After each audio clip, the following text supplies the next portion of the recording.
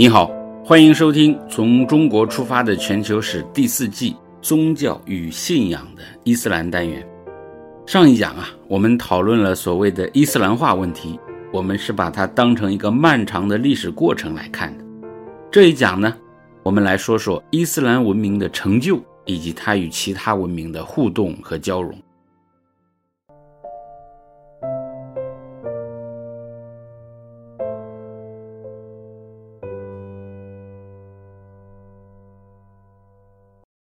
早在8世纪初的时候，西班牙就落入到以北非柏柏尔人为主的穆斯林征服者手中。到了公元750年，统治阿拉伯帝国的倭马亚王朝覆灭，阿拔斯帝国建立，有一支倭马亚人的后裔逃到西班牙，又在这里继续统治了数百年。在来自阿拉伯与北非的穆斯林统治期间，西班牙被叫做安达卢斯，这个词呢，来自阿拉伯语，意思是汪达尔人的土地。所谓汪达尔人呢，我们之前介绍基督教历史的时候说过，就是日耳曼蛮族其中一个分支，曾经常年控制伊比利亚半岛甚至北非。到这时候呢，这片汪达尔人的故地就成了在穆斯林治下繁荣100年的安达卢斯，而他们的首都科尔多瓦则是中世纪最发达的城市之一。公元854年，科尔多瓦的基督教大主教曾经发出过这样的感慨，他说：我的基督教兄弟们从阿拉伯人的诗歌和爱情故事中获得享受，读穆斯林神学家和哲人们的书，他们的目的呢，不是为了拒绝，而是为了能说一口纯正优雅的阿拉伯语。今天能读得懂我们自己的拉丁语经文的人，除了在教堂，在哪里还能找得到？还有谁在读圣经、福音书和使徒信经？可悲啊，基督教优秀的青年们除了阿拉伯语，根本就不知道还有其他语言和文学。他们以极大的专注和激情阅读阿拉伯文的书籍，花费很多的钱去买这些书，还到处颂扬阿拉伯文化。这番话呢，很有点像后世的某种民族主义话语。在中世纪，以阿拉伯语为载体的伊斯兰文明，毫无疑问是极为先进和发达的，以至于基督教的精英们会发出上面那种感慨。他所说的那种人们对阿拉伯语的追求，是不是很像今天一些家长让孩子从小就努力学习英语？安达卢斯的倭马亚人拒绝承认阿拔斯王朝，并在10世纪初自称哈里发。在10世纪，科尔多瓦拥有超过16公里的公共照明道路，并有免费的伊斯兰学校、著名的大清真寺和藏有40万册图书的大图书馆。在安达卢斯，伊斯兰学校成为当地基督徒和犹太教家庭的首选，这就跟今天中国大城市里的国际学校一样，只要有条件，家长们就会趋之若鹜。对基督徒和犹太人来说，选择穆斯林的学校是为了让自己的孩子能够接受更好的教育，而当时的阿拉伯语呢，就像今天的英语，是科学和学术的通用语言。非穆斯林的大学者能用阿拉伯语写作的并不少见，这可能也有点像今天的大学里头提倡用英文发表学术成果。由此可见，当年伊斯兰文明的学术发展何等繁荣。其实呢，除了倭马亚人控制的安达卢斯地区以外，在西亚和中亚的伊斯兰世界，知识一样受到尊重，各种学术研究可谓欣欣向荣。例如公元999年，中亚地区28岁的比鲁尼和才19岁的伊本希纳2个人建立了通信联系。这2位青年可都是赫赫有名的穆斯林学者，他们当时相距大约400公里，本来可以通过信鸽联系，但是呢，他们讨论的学术内容过于复杂了，信件过于重了，竟然没办法用信鸽来传达。这个例子呢，也是当时穆斯林世界内部文化繁荣而且充满创造性的一个写照。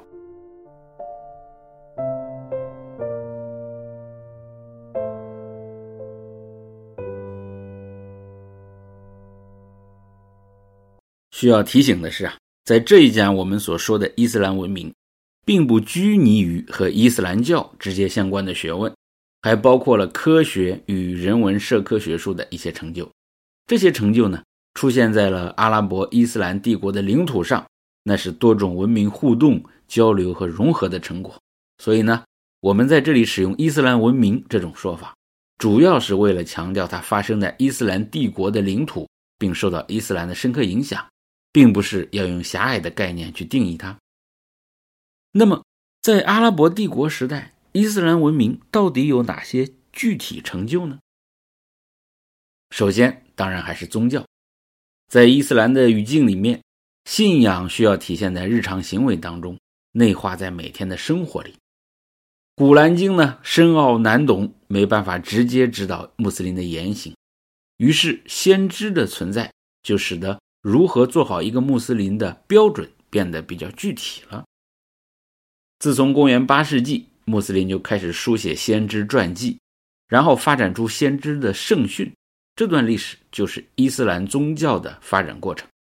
也就是说，除了古兰经，开始有了别的被书写下来的重要文献。当然，这个书写或编纂的过程本身就是一种伊斯兰的学问，也就是圣训学。但是毕竟距离先知的时代已经过去了100多年，圣训呢有了不同的版本，一定会产生争议，使人想要去辨别真伪。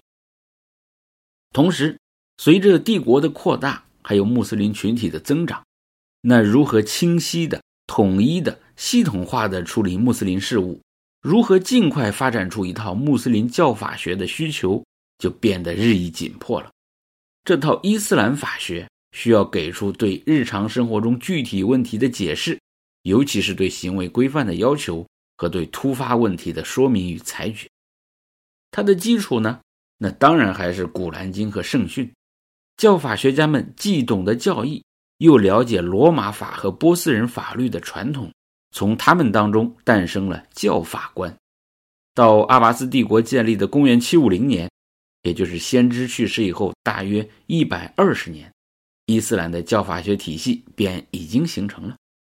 伊斯兰教法学现在是非常复杂的体系。古兰经当中是有很多规定，但是呢，并非涉及所有方面。他讲的呢，主要还是婚姻继承债务这些方面的问题。但是圣训那就更加具体，更加宽泛。经过上百年的努力，逊尼派和什叶派都编出了各自的圣训集。此外呢，四大哈里发的传统，还有教法学家们的意见，也逐渐成了教法学的内容。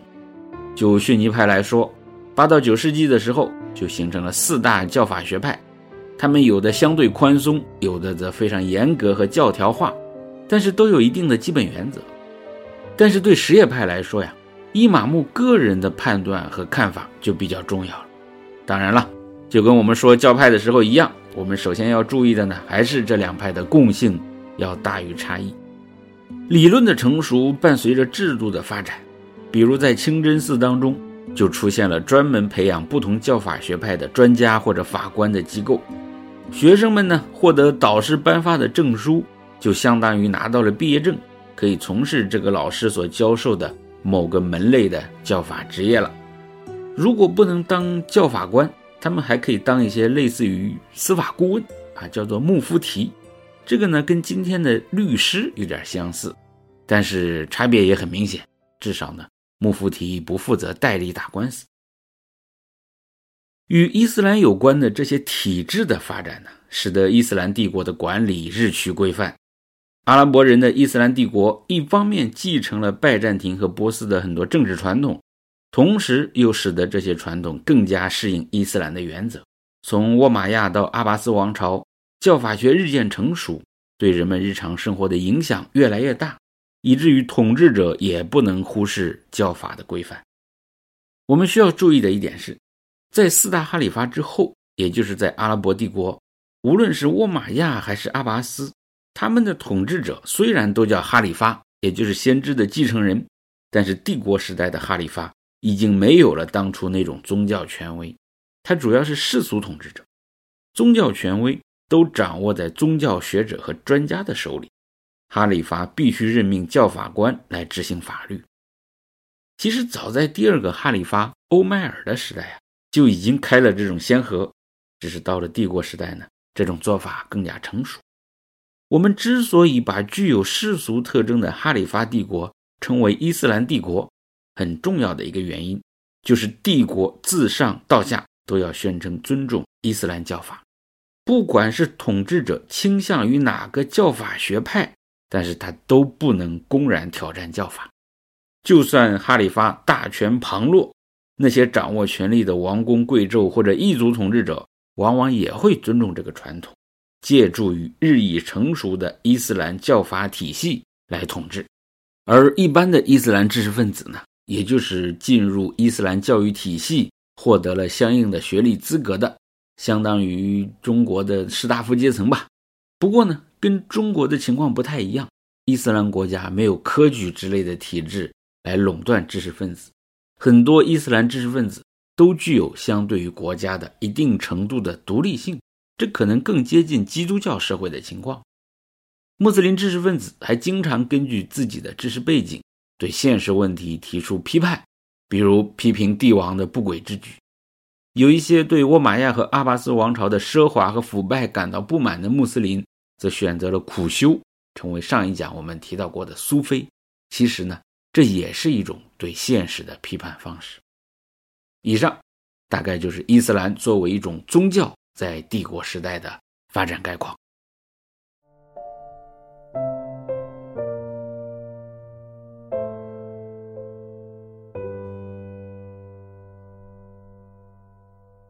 除了宗教发展呢，这个时期呢，伊斯兰土地上出现的科学和学术成就也很令人瞩目，用辉煌去形容都不为过。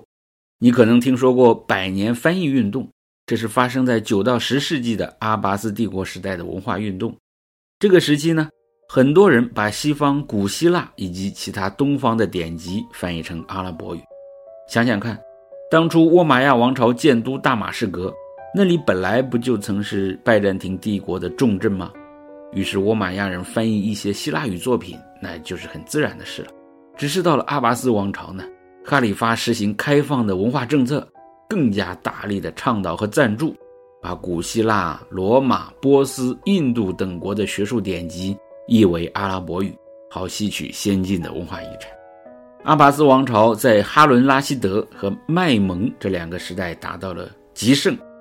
哈伦拉希德健全了行政体制，完善了司法制度，设立了驿站，实行了新税制，发展农业、手工业、商业和对外贸易，国库充盈，经济繁荣，重视文化和艺术，支持艺术家和作家。首都巴格达在这个时代成为拥有数十万人的繁华都市，使它成为当时世界上其中一个最重要的政治、经济和文化中心。后来的哈里发麦蒙更是一位知识分子型的君主，他热衷学术和艺术，对宗教也非常虔诚。在位期间呢，麦蒙积极奖励学术，鼓励研究新知。他在巴格达建立了全国性的综合学术机构，叫做智慧宫。本来他的前任就已经建立了宫廷翻译研究机构和皇家图书馆，但是智慧宫呢，除了翻译机构和庞大的图书馆之外，还设有多所学校以及天文观测台。麦蒙又向很多地方，包括遥远的西西里岛和君士坦丁堡派遣学者，搜集智慧宫所需的手稿。他提倡翻译外国典籍，把很多用希腊语、波斯语写成的科学和哲学典籍翻译成阿拉伯语，促进了伊斯兰帝国的科学与哲学。可以说呢，这是伊斯兰帝国文化上的黄金时代。参与这些学术活动的并不只是穆斯林，还有帝国内的不同族群。比如说，把亚里士多德的作品翻译成阿拉伯语的，就是叙利亚的基督徒。这些作品对后来的穆斯林思想家产生了很深刻的影响。虽然穆斯林对印度教和佛教百般挑剔，但是对印度的科学成绩却交口称赞，积极吸纳，特别是数学。当初呢，阿拉伯人征服印度，就发现这儿的数学很先进，于是就想学习。后来还有印度的数学家被抓到巴格达，好让他们教授印度式的数学符号和体系。到9世纪的时候，阿拉伯人就全面采纳了这套先进体系，因为它对商人尤其方便。后来这种数字又被带进倭马亚人控制的安达卢斯，是欧洲最早使用这套数字体系的地方。再到了13世纪，意大利大数学家列奥纳多·斐波那契才把阿拉伯数字介绍给基督教欧洲。由于欧洲人只知道阿拉伯人用这套系统，所以称之为阿拉伯数字。可惜呢，短期内没能推广，罗马数字依然是正统。又要到16世纪，欧洲才普遍使用阿拉伯数字。有趣的是，阿拉伯数字传入我国大约是13到14世纪，但是一直也没有推广开来，直到20世纪才逐渐普及。一方面接引印度的数学和科学，一方面则吸收古希腊的哲学和思想，使得那个时代的伊斯兰文明出现了不少大家。例如活跃于11世纪前期的伊本希纳，西方人称之为阿维森纳，意思是医生之父。伊本希纳呢，生于中亚的布哈拉地区，他是个塔吉克人。他在哲学、自然科学、医学和音乐方面都有了不起的贡献，一生写了200多种著作，其中最著名的是他的《医典》。早在12世纪，包括《医典》在内的一些作品就有了拉丁文译本，深刻影响了中世纪的基督教经院哲学。而在医学领域，甚至直到17世纪，《医典》呢都是欧洲医学院的教科书。12世纪的伊本鲁希德，西方人称之为阿维罗伊，他出生于我们前面一开头所讲的安达卢斯的科尔瓦多。他家学渊源，精通医学、天文学和数学，在伊斯兰教法、伊斯兰哲学、希腊哲学、阿拉伯文学和逻辑学等方面都有很深的造诣。他曾经奉哈里发的命令翻译并且注释了亚里士多德的全部哲学著作。他又融合了伊斯兰与古希腊哲学，尤其是亚里士多德的哲学，形成了自己的哲学体系，可以称得上是中世纪阿拉伯伊斯兰哲学的集大成者。他在欧洲的名气非常大，你甚至可以在拉斐尔那幅著名的画作《雅典学院》当中找到他的身影。因为这批学者的作用啊，这时候出现了运用逻辑来论证信仰的理性学派神学。他深受希腊哲学影响，引发了巨大的争议和辩论。不过呢，理性学派最终还是走向了衰落。13世纪以后，希腊哲学不再受到穆斯林学者和神学家的推崇，他们更多地转向了古兰经的文本解读以及苏菲神秘主义。总之，阿拉伯帝国保存了柏拉图、亚里士多德等古希腊思想家的大量著作与思想。从11世纪开始，阿拉伯文的科学和哲学作品才又被翻译成拉丁语，通过安达卢斯这个伊斯兰文明在欧洲的窗口传回西方。于是伊斯兰的思想和文化就连带地影响了欧洲。欧洲人先是通过阿拉伯文了解古希腊作品，而著名的穆斯林哲学家呢，也一样被欧洲人热烈讨论。中古基督教最伟大的神学家和哲学家托马斯·阿奎那，在其著作当中啊，提到阿维森纳和阿维罗伊这2个人竟然多达200多次。不夸张地说，伊斯兰文明为后来16和17世纪的欧洲科学革命奠定了基础，而穆斯林的教育机构呢，也直接影响了欧洲的学院和大学体系。最后我们再讲一点阿拉伯人对中国的认知。其中最早一本关于中国的著作是写于9世纪中期的苏雷曼东游记。这个苏雷曼呢，是唐代来华的阿拉伯商人。这本书比起马可波罗游记还要早4个半世纪。书里面写到了唐朝的政治、经济、文化和风俗人情，也提到了中国的国土辽阔、人民勤劳、京城长安的繁华、丝绸和陶瓷工艺的精湛，乃至于尊重穆斯林的风俗习惯。简单总结，这个时期的伊斯兰帝国在数学、医学、天文学、地理学等等领域都非常发达。历史证明，最伟大的文明成就往往是文明交流互鉴的结果。中世纪的伊斯兰文明就是多种文化融合的典范，而穆斯林世界呢，则是当时人类最伟大和最具有创造力的地方。阿拉伯语在欧亚非大陆上就像现在的英语，是通用的学术与科学语言。好了，